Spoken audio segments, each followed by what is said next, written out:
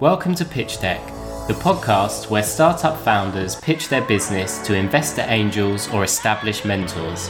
We provide constructive feedback on both the business and the pitch itself.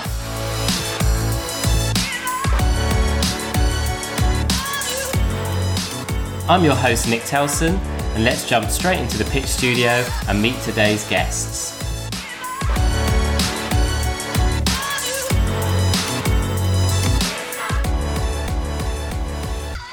I'm beyond thrilled to welcome Andrew Wilkinson from tinycapital.com to my side of the table for this episode.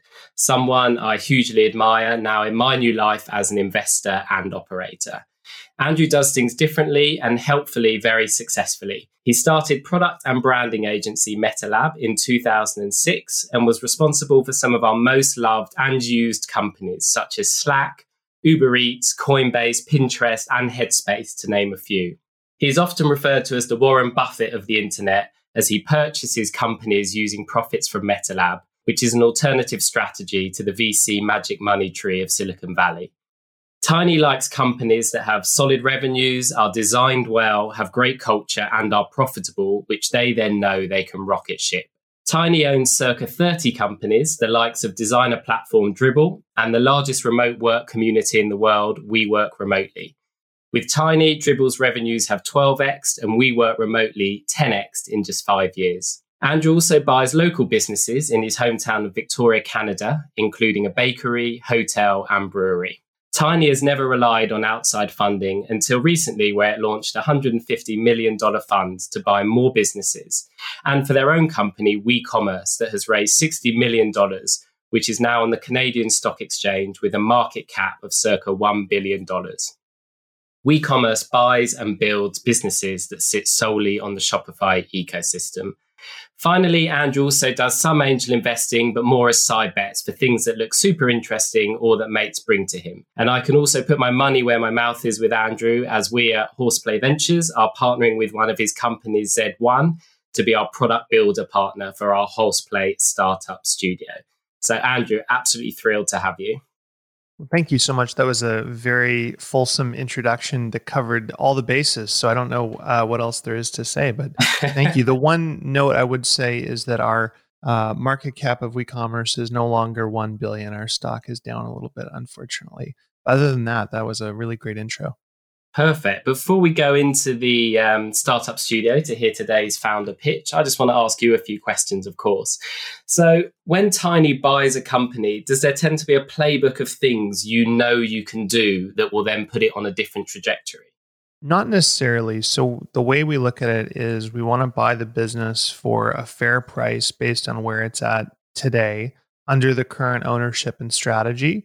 And we want to buy it for a price where if we're wrong about any growth assumptions, we can actually still make our money back, right? So we're not buying some future opportunity. We're buying what the founder has built and we're paying them for that. And then we're also looking at the business and going, what are the opportunities within? And often one of the things we've noticed is that most founders are product focused. That's often the profile. They're a developer or designer, or they just really fixate on product. And so one of the opportunities we found is finding businesses that have been very successful with a product-focused founder, but haven't really considered marketing and sales and other best practices. So often we are looking at it and going, okay, there's an opportunity for us to unlock some value by doing those things. But if we're wrong about them, we're not going to lose our shirt. Mm-hmm. And do most come to you directly or through networks? Yeah, generally. I mean, we do a lot of podcasts like this. We tweet, we speak sometimes, and generally most people just come to us and they've kind of opted in. They've heard our message somewhere and they find it refreshing because private equity makes this much more complicated than it needs to be. Yeah, for sure. And I've heard you talk about your admiration for an airport business, which is a term you've coined. Can you explain what that is and why you like it so much? Well, there's really only one or two airports in any major city. And if you want to go anywhere on a plane, you've got to go sit in one. So when you think about how that applies to internet businesses, you want to buy a business where it's so good that people naturally congregate there. So an example that I like to use is Dribbble, which is a business we bought about 5 or 6 years ago. it's the largest design community in the world. So all the world's best designers, graphic, 3D artists, product designers, etc., go there every day for inspiration and to give feedback and find jobs and stuff. So people congregate there just like an airport. And in an airport, when you've got a whole bunch of gates and a whole bunch of people waiting, you've got 1,000 people sitting in a lobby essentially. You have a whole bunch of stalls lining the wall, and you can choose what to sell them. So if there's 1,000 people there, some people might want grilled cheese sandwiches, some people might want a massage, some people might want to buy some magazines. And so over time, you can fill those stalls and sell them different things. And it gives you a lot of optionality because there's always going to be a lot of people sitting there. So that's kind of how I think about airport businesses. And they're very rare because most businesses compete with thousands of others, right? The reason I like airports is there's only a few of them, per city. And obviously, you're not running all these companies, so you need to find CEOs to put into them to run. I think would be very interesting for our listenership is sort of what type of person for you makes that great CEO/founder? Well, I always say if you're going to build a house, you probably want to find a general contractor who's built a lot of similar houses. So the same size, the same style, same kind of engineering methodology, etc. You don't want to go down the street and find some neighborhood kid who is learning carpentry and say, go build me a house. And so in that same vein, when we hire a CEO, and we've learned this the hard way by hiring a lot of the wrong people over the last 15 years, we've realized that just hiring people who have already done the thing that you want is a pretty good strategy. So generally what we're looking for is an executive or CEO or COO or someone very senior in a business that's about double the size doing something very similar. And generally we bring them in and we say, look, this is a phenomenal business. Here's all the things we've noticed. We'd love it if you do these, 2 or 3 things. We think these are low-hanging fruit. But after that, go do whatever you want. And, we just trust you. And we actually leave our CEOs alone pretty much as they want. So there's some CEOs we have that we might talk to maybe once every year or two. And there's others that will text me, every couple of weeks with a question or want our opinion on a lot of stuff. But we really just let them run their businesses. And obviously, there's a big focus on company cultures at the moment and an employee mental well-being, etc. So when you're looking for a CEO to put in a company, are you also looking for them to be a cultural fit to the company you've purchased, or necessarily you will then build the company culture around the person you've put in? Buying a business and swapping out a founder is like, getting like an organ implanted or something. So the body will naturally reject the organ if you don't choose very carefully. And so we are very thoughtful. If we see with Dribble's a great example. Dribble had an amazing business opportunity, but it's a very creative community that would reject anyone that seemed too business oriented. So if we brought in some cheesy CEO, with a Harvard MBA who used a bunch of buzzwords, that wasn't going to work. So we're very lucky to find Zach Onisko, who had actually run a bunch of creative communities before. He was a former designer who was kind of turned growth marketer, and he was able to come in and talk the talk. And in that instance, it resonated really well, and we had great success. We have had a few misfires over the years, and that's always a real challenge. But that is kind of ultimately the one thing I do. The most important thing I do outside of buying a business is choosing management. And that's where things can either be amazing or they can be absolutely terrible. You can take the same business and have a good CEO versus a bad CEO, and the outcome is completely different. Yeah, 100% agree with that. And you obviously own, as I mentioned, that bakery, hotel, brewery. So are you also as excited by companies that people might look at as more old school, sort of solid businesses rather than tech unicorns? And also, do you think there is a shift towards appreciating businesses like, laundromats, storage facilities, hospitality over the tech space now?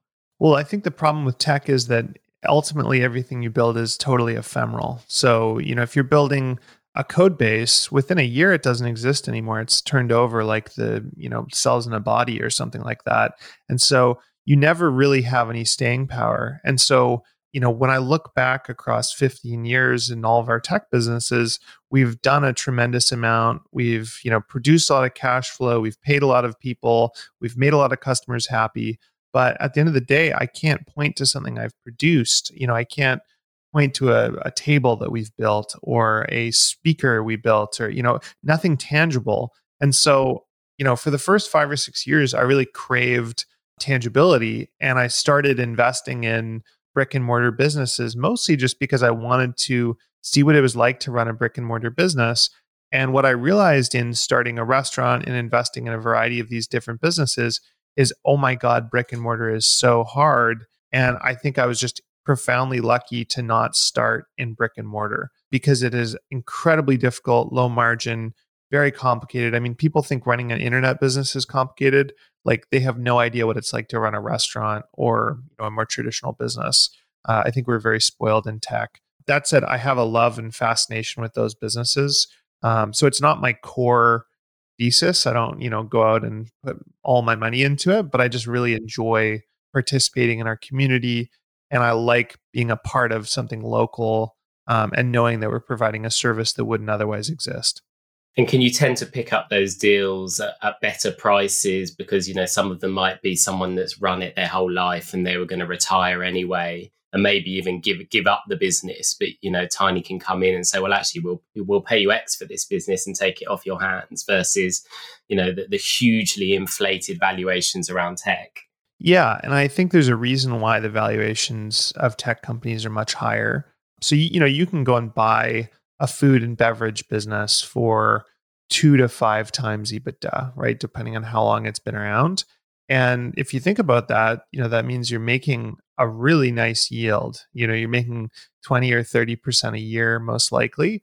So that's not bad, but you'll never do better than that. And the business can't grow its earnings forever, right? So if you have a local neighborhood restaurant or pub or something like that, maybe it can earn $100,000 a year of profit, but the odds of it ever doing $2 million of profit are next to impossible. So the problem is you're always paying tax on the profits and you have to deploy it elsewhere. So if you have other places to profitably deploy it, then that's great. But what the dream is, Warren Buffett talks about businesses that can compound and reinvest their capital. That's really what you want. And that's what you can find in tech quite easily.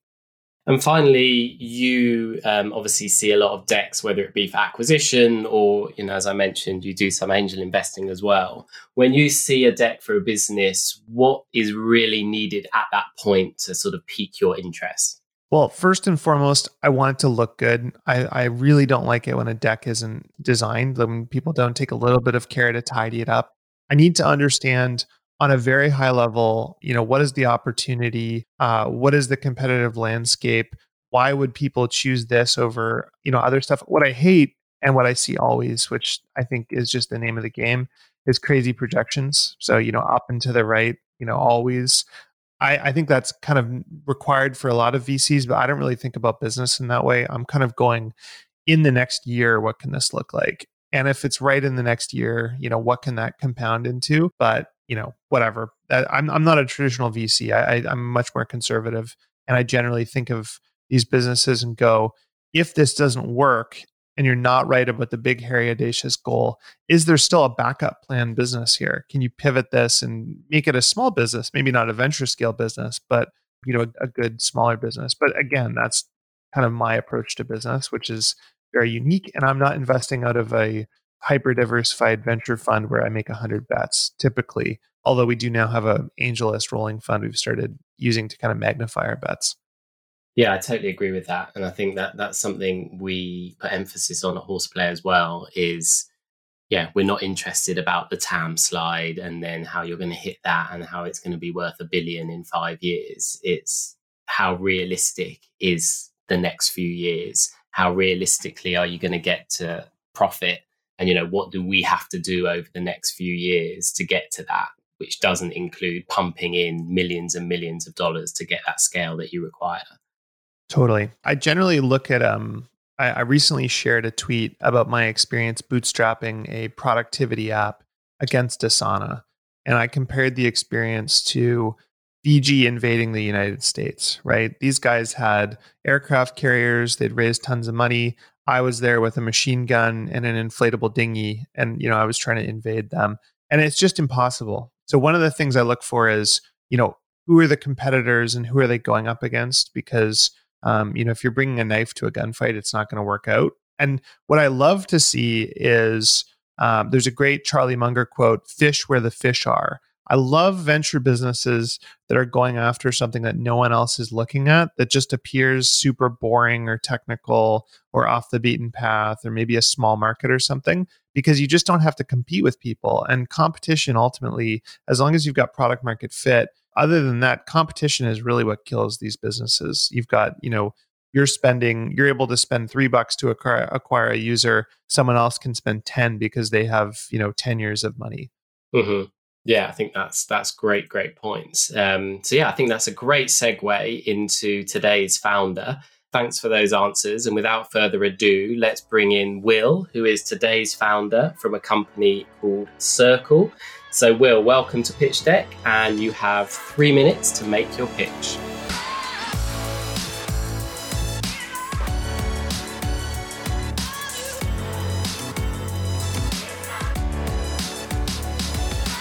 Thanks for having me, Nick, and pleasure to meet you, Andrew. So yeah, look, I'm here to pitch Circle. So Circle is a totally new live action pool betting experience designed for you and your mates. We are a mobile first proposition, bringing a concept that has never been seen before in this space.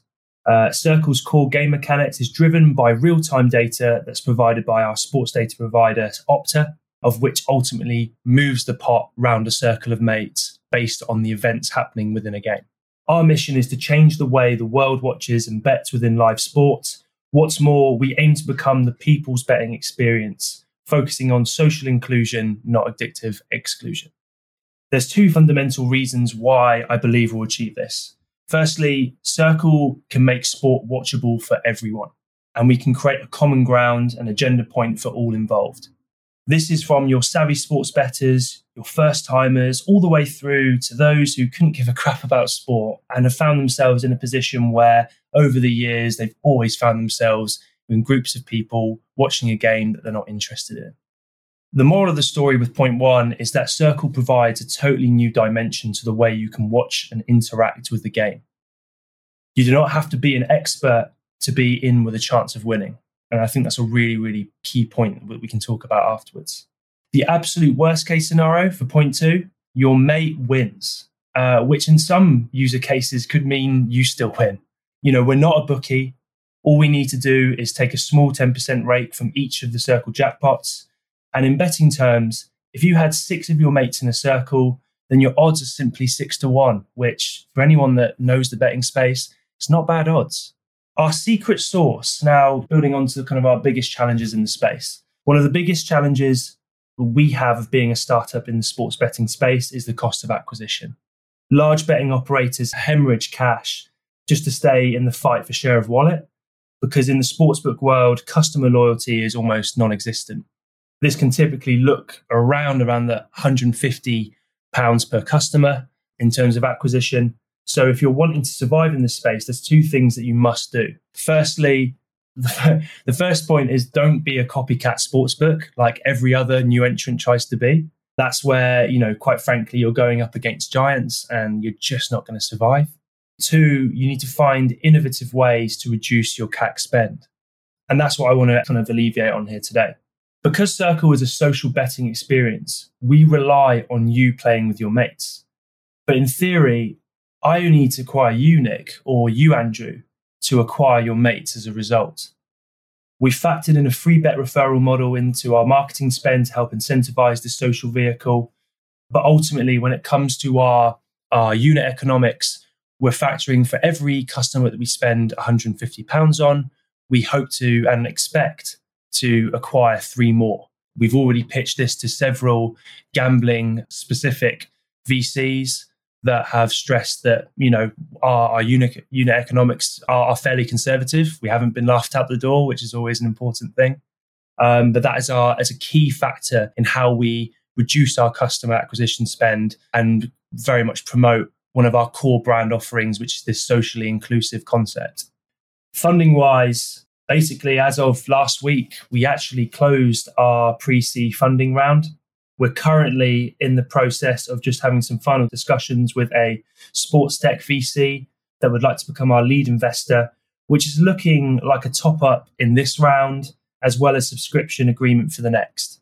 We also have other UK VCs interested in our next funding round, as well as US VCs expressing appetite for a proposition like Circle over there too, which is a slight rabbit hole, but we can certainly have a discussion about it. And that is me. Brilliant. Thank you. So before I bring in Andrew to start the questioning, I just want to make sure that I've got the concept clear in my head. So you're saying you have, let's say, 6 mates in a circle on the app, and we all put in a tenner. So there's 60 quid in the pot. And basically, whoever wins moves based on what happens in the match. So if someone gets a red card, the pot might shift to my mate on the right side of me. If someone gets a yellow card, the pot might shift 2 to the left. If there's a substitution, the pot might shift 3 to the right. So basically anything that's happening in a match can affect who lands with the pot at the end of 90 minutes. Exactly that, Nick. Exactly that. So basically, if you could imagine, if we were using 6 people in a circle, 60 quid in the pot. Now, let's just say we have used the rules goals, yellow cards, red cards, and substitutions, for example. Goal in this instance would be +5 clockwise. A red card could be -6 anti-clockwise, yellow card -2 anti-clockwise, and a sub could be +1 clockwise. And all we're doing, quite simply, is creating a real-time game mechanic that feeds live data into our platform based on an event, a particular event that we've just mentioned happening in a game, and the jackpot moving to the person with the respective event that's happened, such as a goal. And it's the first that I've seen, of course, famous last words, but it's the first I've seen of a concept like this that focuses on real-time events in a pool betting mechanism that focuses within friends. Okay, yeah, that makes sense. So Andrew, yeah, I'll let you kick off with some questions and I'll jump in as and when. So how did you come up with this idea? Is this like a personal passion? Yeah, well, I'll try and give you the 30-second lowdown of it, Andrew, basically, because how I came about this idea without trying to sell it short was almost out of drunken desperation. And it was actually at a reunion with mates. I managed to score some tickets to a football game down south, which is Southampton Crystal Palace. I'm not too sure how clued up you are on soccer and over here, Andrew, but to put it lightly, it's a fairly average game of football, very low, poor clubs. I noticed, and this was Circle in its rawest concept, I noticed that the ball was going out of touch a lot. It was going out for throw-ins, corners, goal kicks. And I just said to the guys, look, it was November 2019. I took my hat off. It was free. It was in November. It was freezing cold. And I said, guys, everyone put a £5 into the hat. Each time the ball goes out of play, pass the hat on. And when we get to half time, whoever has the hat keeps it. And within sort of 10 to 15 minutes watching the game, I can still see it clear as day. I look to my right. And, just to give you a bit of an idea of the group that I'm with, there are some guys there that are big football fans. There's some that couldn't care less, right? And yet I look to my right and everyone is engaged in this game that is boring, okay? At that point, I was like, okay, there's something here, but I don't exactly know what it is. And as the kind of game evolved, one of my mates said to me, this was kind of a bit of the light bulb moment, it was why don't we also add some more things into the mix? Why don't we do it each time the referee blows his whistle? And it was more. Love that. The light bulb moment for me wasn't the actual rule itself. It was the thought of, what if we could create an environment where you can bring in different events that happen within a game of sport, and I'll explain the bigger concept here really, but what events can you bring in from football in this instance, or in a game of sport, where it can impact how a circle of money moves? As we've mentioned before, there's a goal. take it +4, +5 clockwise? Does a yellow card make it go backwards too? And suddenly all you are doing is adding this subtle, and it's ever so subtle calculation to the way that you're watching the game. Would you describe it like, I love when, I mean, it's a little bit of a lame thing sometimes, but it can really help other times, is having a one sentence pitch, right? So Uber for X or whatever. The immediate thing that came to mind here was almost Venmo. Do you guys have that in the UK? It's basically like a very simple way to share, restaurant bills, send money to your friends back and forth or whatever. And they won the market by just being really, really simple and focused on small transactions and group buying and stuff. I feel like that's actually a really interesting analog for this. So is this soccer only? So for MVP, so we're launching naturally. So in the UK, again, to mention, it's the biggest sports betting market in the world. And football takes up 72% of the share of wallet for sports betting. So it was our first point of call. But the bigger question, as you touched on rightly, Andrew, is yes, we will be looking to, once we've refined our proposition and our platform, we'll be looking to branch us into other sports. Sorry, I realized I called it soccer. I should be saying football. Yeah, I'm also trying to bridge to that too. I love this idea of like the weird thing. Like every time there's a header, you can bet on that. I feel like you could probably do really, really well by being unique. My concern is that you're too general and too similar to the other betting platforms, that at the end of the day, you could do this on the crappier, bigger ones. And I do think you can obviously compete on design. I think your design is really great. I'm really impressed with all that so far. And I think, I'm sure that the other betting platforms are quite ugly and complicated. I was going to ask, have you thought about narrowing it even more? Like, for example, like only doing headers or only doing yellow cards or something kind of random that people who are soccer fans go, oh my God, there's this hilarious app. We should all bet on headers. And then every time there's a header in the game, you've got half the audience erupting in excitement or whatever, and people are going, why are they freaking out? And then that almost becomes a viral mechanism for people to download the app and get into it. And I can also imagine you're pitching a journalist, hey, we made a sports betting app only for headers or only for yellow cards or whatever it is. That would be something they would write about. But saying, hey, we're doing better group sports betting, it's like not that exciting, even if it's better product and stuff. So have you thought about that at all? Totally. So look, like I've always had a vision for Circle to be a much more niche and unique experience in terms of focusing on more quirky metrics within the game. So typically a lot of sports books focus on the typical metrics you would expect, goals, how many yellow cards, how many corners, whatever. But for us, I think where perhaps, and this is maybe refining the proposition, but where I believe personally we differ a lot to sports books. Okay, we're very much a pool betting concept, so it's very, very different to a lot of the bookies out there, where typically you put on odds based on it's you versus the operator. Basically, they provide the odds, and you are putting down a wager for them to give you a respective return if it comes in. And I think where there's been a lack in this market is focusing on propositions that can meet the demands of the millennial and like the digital natives, and focusing more on mobile first propositions that are against the grain, that are slightly quirky, like you've touched on, Andrew, where, for example, some of the rule concepts that we've got in the pipeline are things such as each time the ball hits the referee could be a bit of an instant cash out. And, we were contemplating streaker on the pitch, but those are the sort of things that can get rigged. So probably not. But the bigger factor is that we are creating an experience that is triggered off real time data. And I think we haven't seen, especially sports books, they don't compete in that space. We are very much different to that particular segment. Yeah, that makes a lot of sense. That's cool. The other thing I was going to say is it might be worth showing the design of the other competitors side by side with what you're doing, because I would assume that yours probably looks 1,000 times better. And I think it would kind of drive home, hey, look, this is the Robin Hood of sports betting, right? The other ones are like the traditional crappy stockbrokers, and this is like the cool hip millennial app.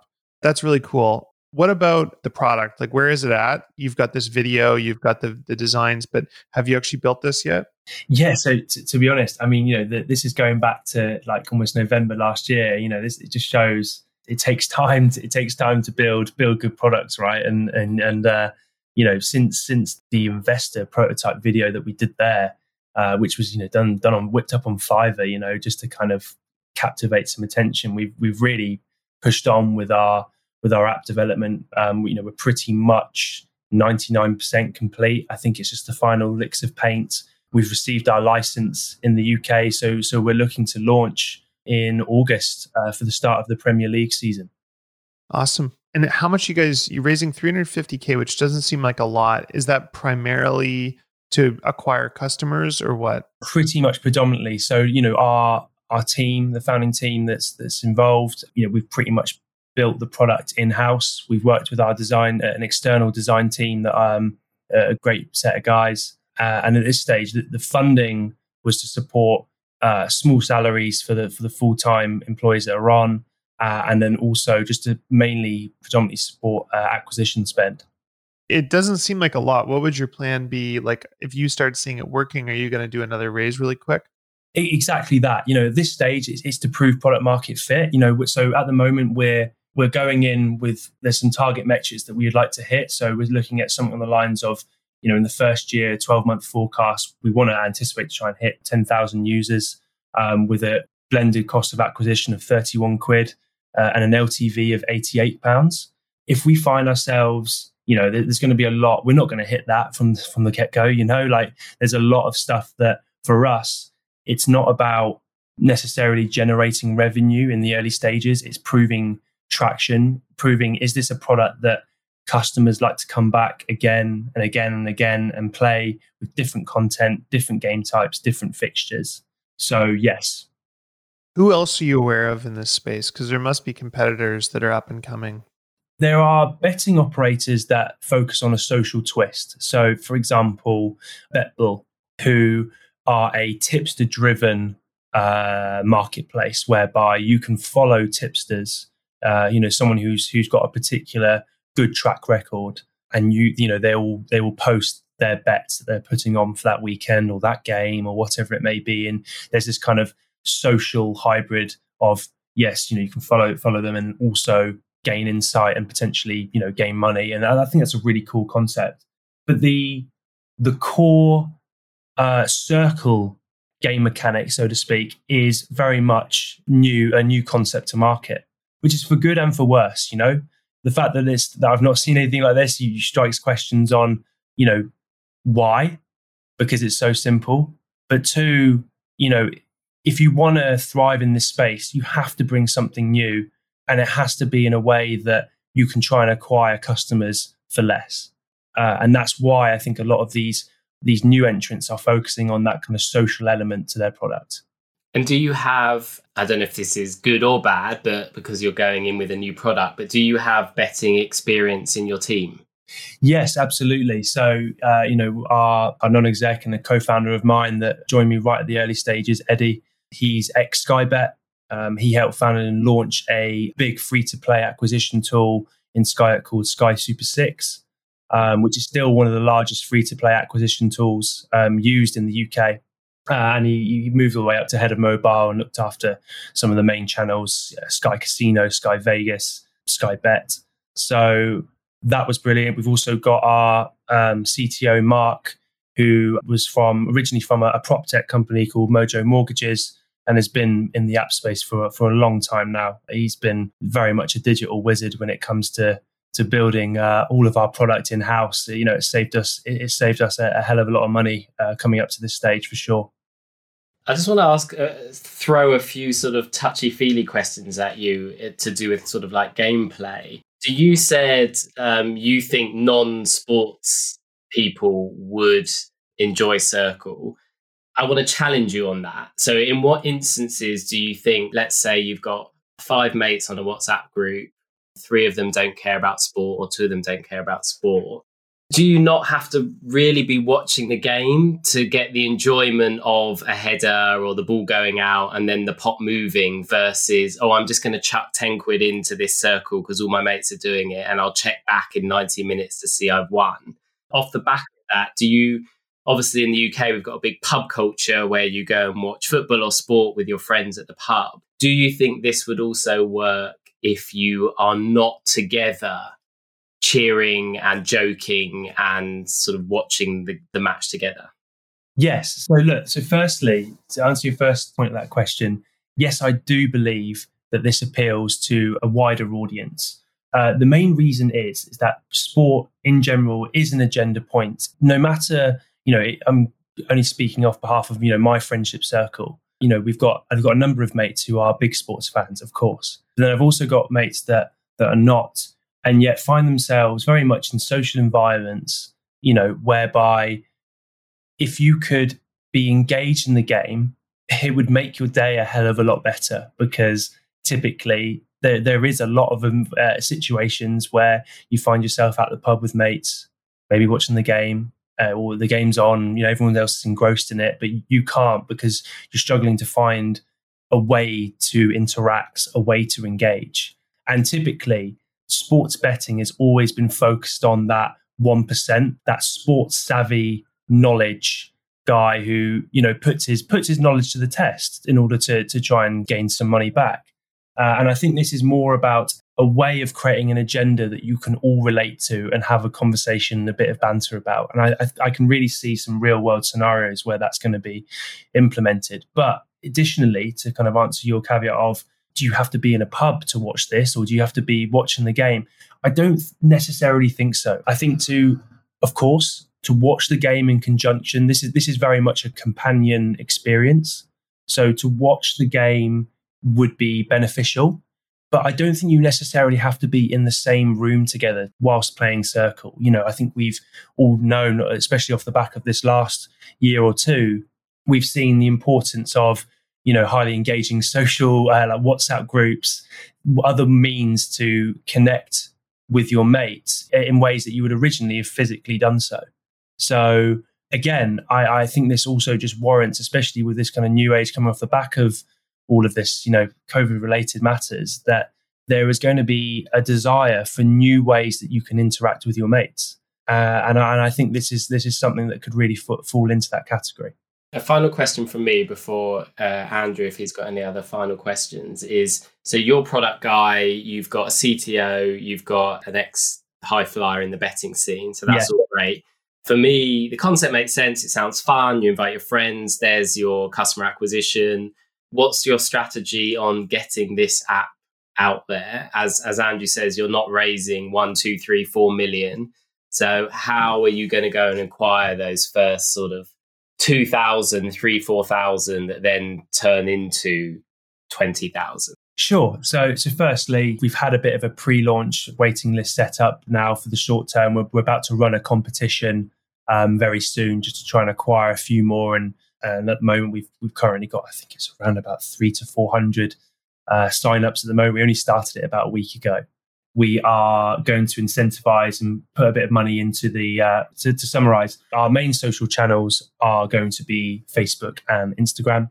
And we're going to use that predominantly to run all of our campaigns when it comes to paid social. Our first campaign is going to be this early stage competition that I've just mentioned. Upon launch, we will then run again, feed some more money into Instagram, Facebook, of which we'll just be pumping a lot of our paid social ads. But our main vehicle that we hope, it's a huge decision maker for us in terms of how we can build on this too, is proving that our free bet mechanism. So for every friend that you refer, you get £5 and your mate gets £5. And we have factored that into the marketing spend. That's a big vehicle for us. And, as I've touched on about our secret sauce, like ultimately, in order to play Circle, you need to be able to play with your mates.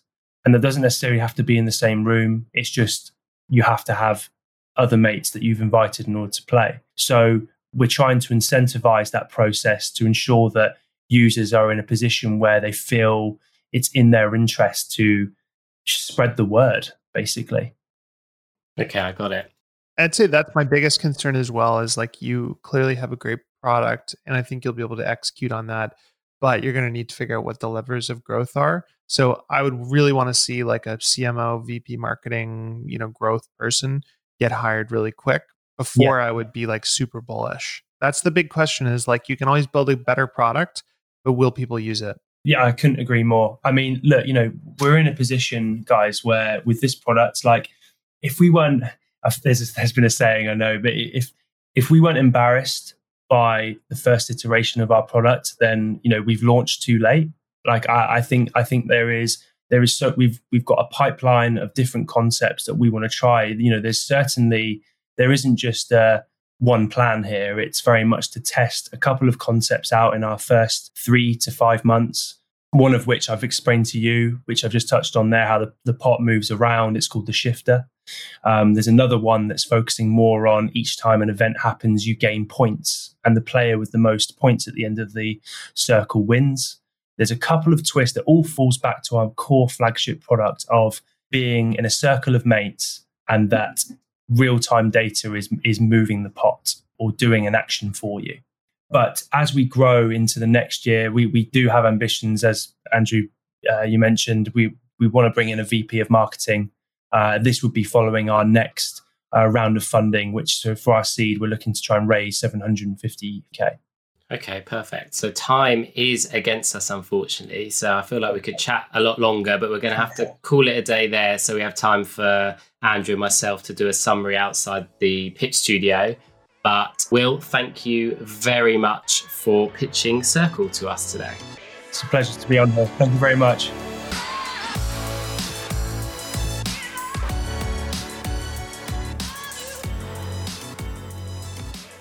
Are you a budding entrepreneur or just starting out? Well, maybe this podcast is just for you. I'm Anna Flockett, editor of Startups Magazine, and our podcast, The Serial Entrepreneur, brings you stories, journeys, and lessons from some of the most inspirational startups and business founders out there. Talking to these innovative startups, we delve deep into some of the challenges they've faced, lessons they've learned along the way, with a sprinkling of inspirational advice. We want to bring you some of the most interesting and exciting stories, as well as advising you along the way to give you the best insights and knowledge from inside the industry.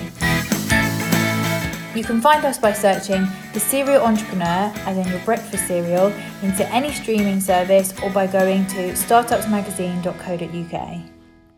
So it's just myself and Andrew outside the pitch studio now. So yeah, Andrew, let me hear your thoughts first.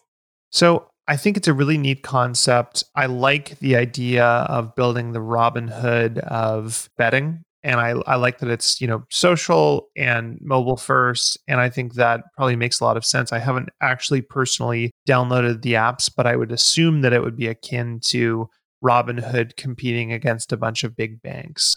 It looks like there's a lot of these big old school betting companies that have bought up all these apps. So I assume the app experience sucks.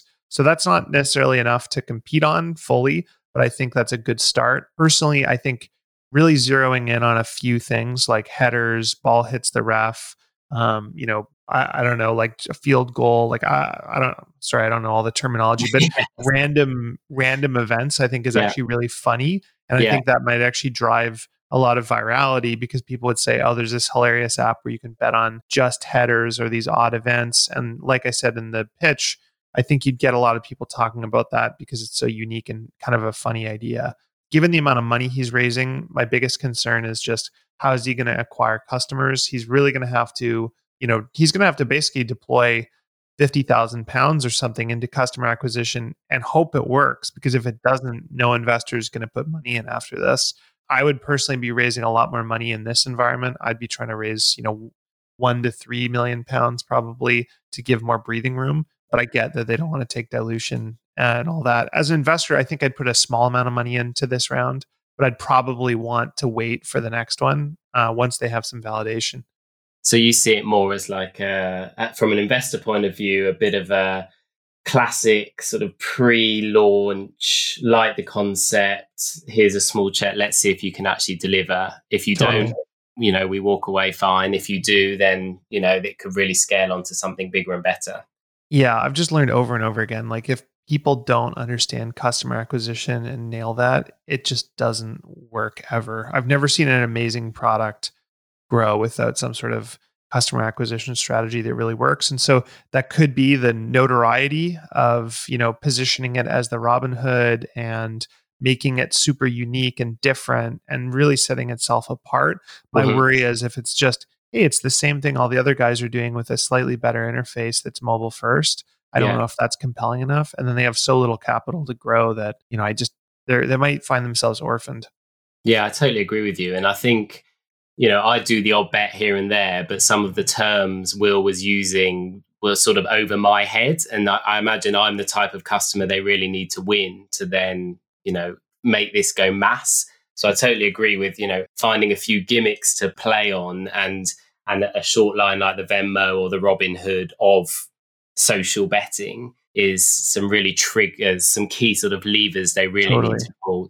I would almost rename it like headers and only make it headers, right? It's just headers. And it's this hilarious thing that, like I said, like the entire stadium explodes whenever there's a header, and it grows every game because more and more people are doing this stupid betting app. And then over time, you expand outside headers, but that could be a really interesting hook. Yeah. It really gamifies one simple thing. Some of the interface stuff I was looking at where it's showing like odds and other stuff and all the different stuff you can bet on. I kind of went like, you should just cut the scope down and make it a lot simpler.